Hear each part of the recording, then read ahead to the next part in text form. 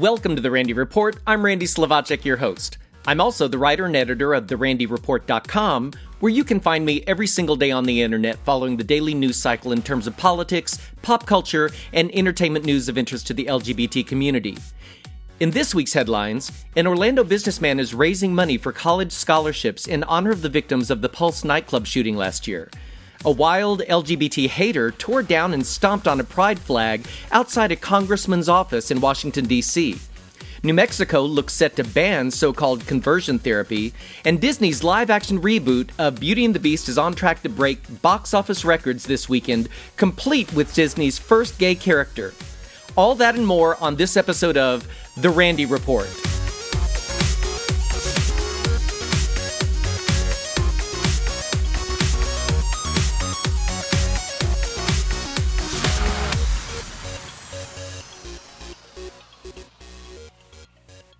First up this week, excellent news from Orlando businessman Barry Miller, who's working with the LGBT Community Center of Central Florida and the Central Florida Foundation to raise money for college scholarships for gay students. Named the 49 Fund, the scholarships will be awarded in honor of the 49 people killed in the June 2016 shooting tragedy at Pulse Nightclub in Orlando, Florida, the worst shooting massacre in the history of the United States. Miller's goal is to offer 10 annual scholarships in the amount of $4,900. To be eligible for consideration, students will need to attend an institution of higher learning full-time, carry a 3.0 GPA, and self-identify as out. Pulse survivors or family members of victims will be given special consideration. We should probably file my next story under strange behavior because, excuse me as I laugh, but I can't imagine someone acting so rude or disorderly at a congressman's office. But this week, California Congressman Alan Lowenthal, a member of the Congressional LGBT Equality Caucus, had a visitor enter his office and angrily attack a pride flag displayed outside the congressman's office. The man told Lowenthal's staff that it was immoral and disgusting to fly the flag associated with the gay rights movement near the American flag. Members of Congress have permanent fixtures outside each of their offices to accommodate 3 flags. 2 spaces go to the American flag and the member's state flag, and the third slot is always used as a personal selection of the congressman's choice. The flags are arranged so that they always follow all laws regarding the display of the American flag.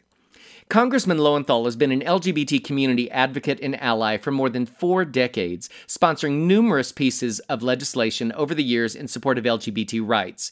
He participated in the Long Beach Pride Parade since its inception, including the very first parade in 1984, where some parade members were forced to wear bulletproof vests due to death threats.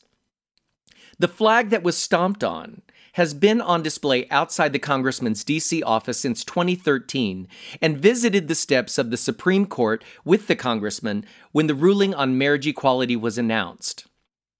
Congressman Lowenthal issued this statement on his Facebook page. Yesterday, an individual barged into my office in Washington and made a disparaging remark about the fact that I fly the pride flag outside my office. He then went back out into the hallway outside my office, removed the flag from its holder, threw it to the ground, and stomped on it. He told my staff that the flag was disgusting, immoral, and goes against everything that's right. The pride flag is more than just a symbol of pride for the LGBT community. It stands for love, understanding, and unity. As vice chair of the Congressional LGBT Equality Caucus, I have flown this particular pride flag since 2013 in solidarity with the LGBT community. I've committed to fly it proudly until LGBT people have all of the same rights I have, and until our laws protect LGBT people from discrimination and violence. Sadly, the violent and disturbing behavior of this individual yesterday demonstrated that we aren't there yet. His actions yesterday, intended to intimidate and demean, only make me and those that love freedom and justice want to fight that much harder. We simply must pass the Equality Act now. The Equality Act would amend the Civil Rights Act of 1964 to include protections that ban discrimination on the basis of sexual orientation and gender identity. And that, folks, is how you turn a hateful action into a moment of positive messaging. Thank you, Congressman Lowenthal. Next up, New Mexico appears set to become the 7th state in the U.S. to pass legislation that bans healthcare workers from trying to change the sexual orientation or gender identity of minors through so-called conversion therapy. After clearing the Senate last month, the bill, SB 121, passed through the House this week by a vote of 44 to 23 and will now head to the governor's desk. New Mexico would be the 8th jurisdiction in the nation, including the District of Columbia, to protect youth under the age of 18 from the harmful and discredited practice of conversion therapy by state-licensed mental health professionals. There are currently 19 other state legislatures considering similar legislation. Jody Winteroff, the Human Rights Campaign's Senior Vice President of Policy and Political Affairs, issued this statement: "Conversion therapy is dangerous and inhumane, and the Human Rights Campaign is very pleased to see New Mexico's lawmakers stand up for the vulnerable children who could be subjected to this completely discredited practice. This action sends a clear message to LGBTQ youth in New Mexico. You do not need fixing. We hope the governor signs this bill into law as soon as possible." Currently, New Jersey, California, Oregon, Illinois, New York, and Vermont have all passed similar legislation. In related news, Nevada Democrats have filed Senate Bill 201, which would also ban licensed medical professionals from practicing this therapy. On the flip side, however, the Arkansas House of Representatives has advanced HB 1986, an anti-transgender bill, to their Senate. The bill looks to legalize discrimination against transgender Arkansans by making it criminal for trans folks to use the facilities that correspond to their gender identity. It would impose a criminal record on a transgender person who makes use of a locker room or similar facility that's consistent with their gender identity, even if they haven't done anything wrong. Again, the Human Rights Campaign stepped up and issued a statement regarding the legislation, which read in part, "Simply put, HB 1986 targets transgender Arkansans just because of who they are." HRC Arkansas opposes any bill that singles out LGBTQ Arkansans for discrimination, and laudably, Governor Asa Hutchinson also opposes unnecessary anti-transgender legislation. Millions of Americans live in cities and states with affirmative non-discrimination protections that ensure transgender people are able to access places of public accommodation, including theaters, grocery stores, coffee shops, and gas stations, and those protections date back decades in many places. Arkansas should learn from the mistake North Carolina made with its disastrous HB 2 law and reject this discriminatory measure. Sadly, in related news, Texas also has its own anti-transgender legislation. Senate Bill 6 recently passed in the state Senate and is now moving on to the House. That legislation would similarly block bathroom use in public schools and government buildings on the basis of biological sex, prohibiting most transgender people from using bathrooms that align with their gender identity. The bill in Texas, however, would also block any local anti-discrimination laws meant to protect transgender residents. In response to the Texas legislation, among many groups, more than 55 athletes have signed an open letter condemning the piece of legislation. The list includes out athletes Robbie Rogers, Gus Kenworthy, Greg Louganis, Brian Anderson, and Aiden Dowling. The letter reads, "Texas can choose to uphold the values of sport by rejecting SB 6 and other anti-LGBT bills and the negative impact they would have.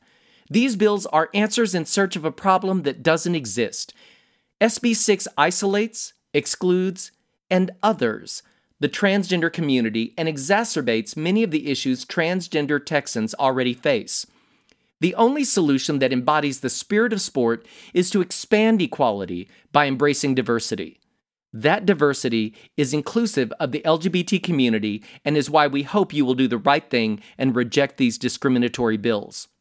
House Speaker Joe Straus has indicated he has issues with the bill and may not bring it to the floor of the House for a full vote. Stay tuned. In entertainment news, openly gay director Bill Condon of Dreamgirls and Gods and Monsters fame looks to have a lot to celebrate this weekend as his latest movie, the live-action reboot of Disney's Beauty and the Beast, is primed to be a box office bonanza. The film grossed $63.8 million on Friday for a projected record-breaking weekend north of $170 million. This positions the film to be one of the top 10 openings of all time and the biggest opening ever for a PG title. Not only is the story and musical much beloved, but Condon recently outed the character of LeFou in an interview, promising Disney's first ever gay moment. Critics are generally finding a lot to love about the film, and how can we not support a film with an out director, a feminist star, and a history-making same-sex couple? Be their guest, folks, and get to a multiplex this weekend. In celebrity news, former Teen Wolf and Arrow star Colton Haynes had an eventful weekend last week as he announced that he and boyfriend Jeff Leatham got engaged. Haynes posted a photo on his Instagram account featuring the couple kissing in front of a massive fireworks display with the caption, "I said yes." Haynes confirmed the rumors of his romance with Leatham just last month. Leatham is a celebrity floral designer whose clients include Kris Jenner and Sofia Vergara. Apparently Cher, who's known Leatham for years, had a part in the very special moment with a pre-recorded "I Got You Babe" lead-in to the big proposal. On Instagram, Haynes wrote, "It's not every day that someone comes into your life and makes you want to be a better man. I feel so blessed to be by your side, Jeff Leatham. What movies are made of." Congratulations to the happy couple. Sometimes, folks, the smallest act can make a huge impact on not only an individual, but an entire community. For instance, when New York police officer Michael Hance made headlines and captured hearts in June 2015 when he spontaneously danced with a marcher at the city's gay pride parade. Hance was assigned to work the annual Manhattan March in 2015 when Aaron Santos marched past with the LGBT Big Apple Softball League. As Michael Jackson's "Don't Stop Till You Get Enough" blasted in the crowd, Santos started dancing in front of Officer Hance, who turned and started twerking as the gay marcher began grinding behind him. Photos of the Terpsichorean moment captured hearts across the country. At the time, the NYPD expressed their own pride in Hance's impromptu performance.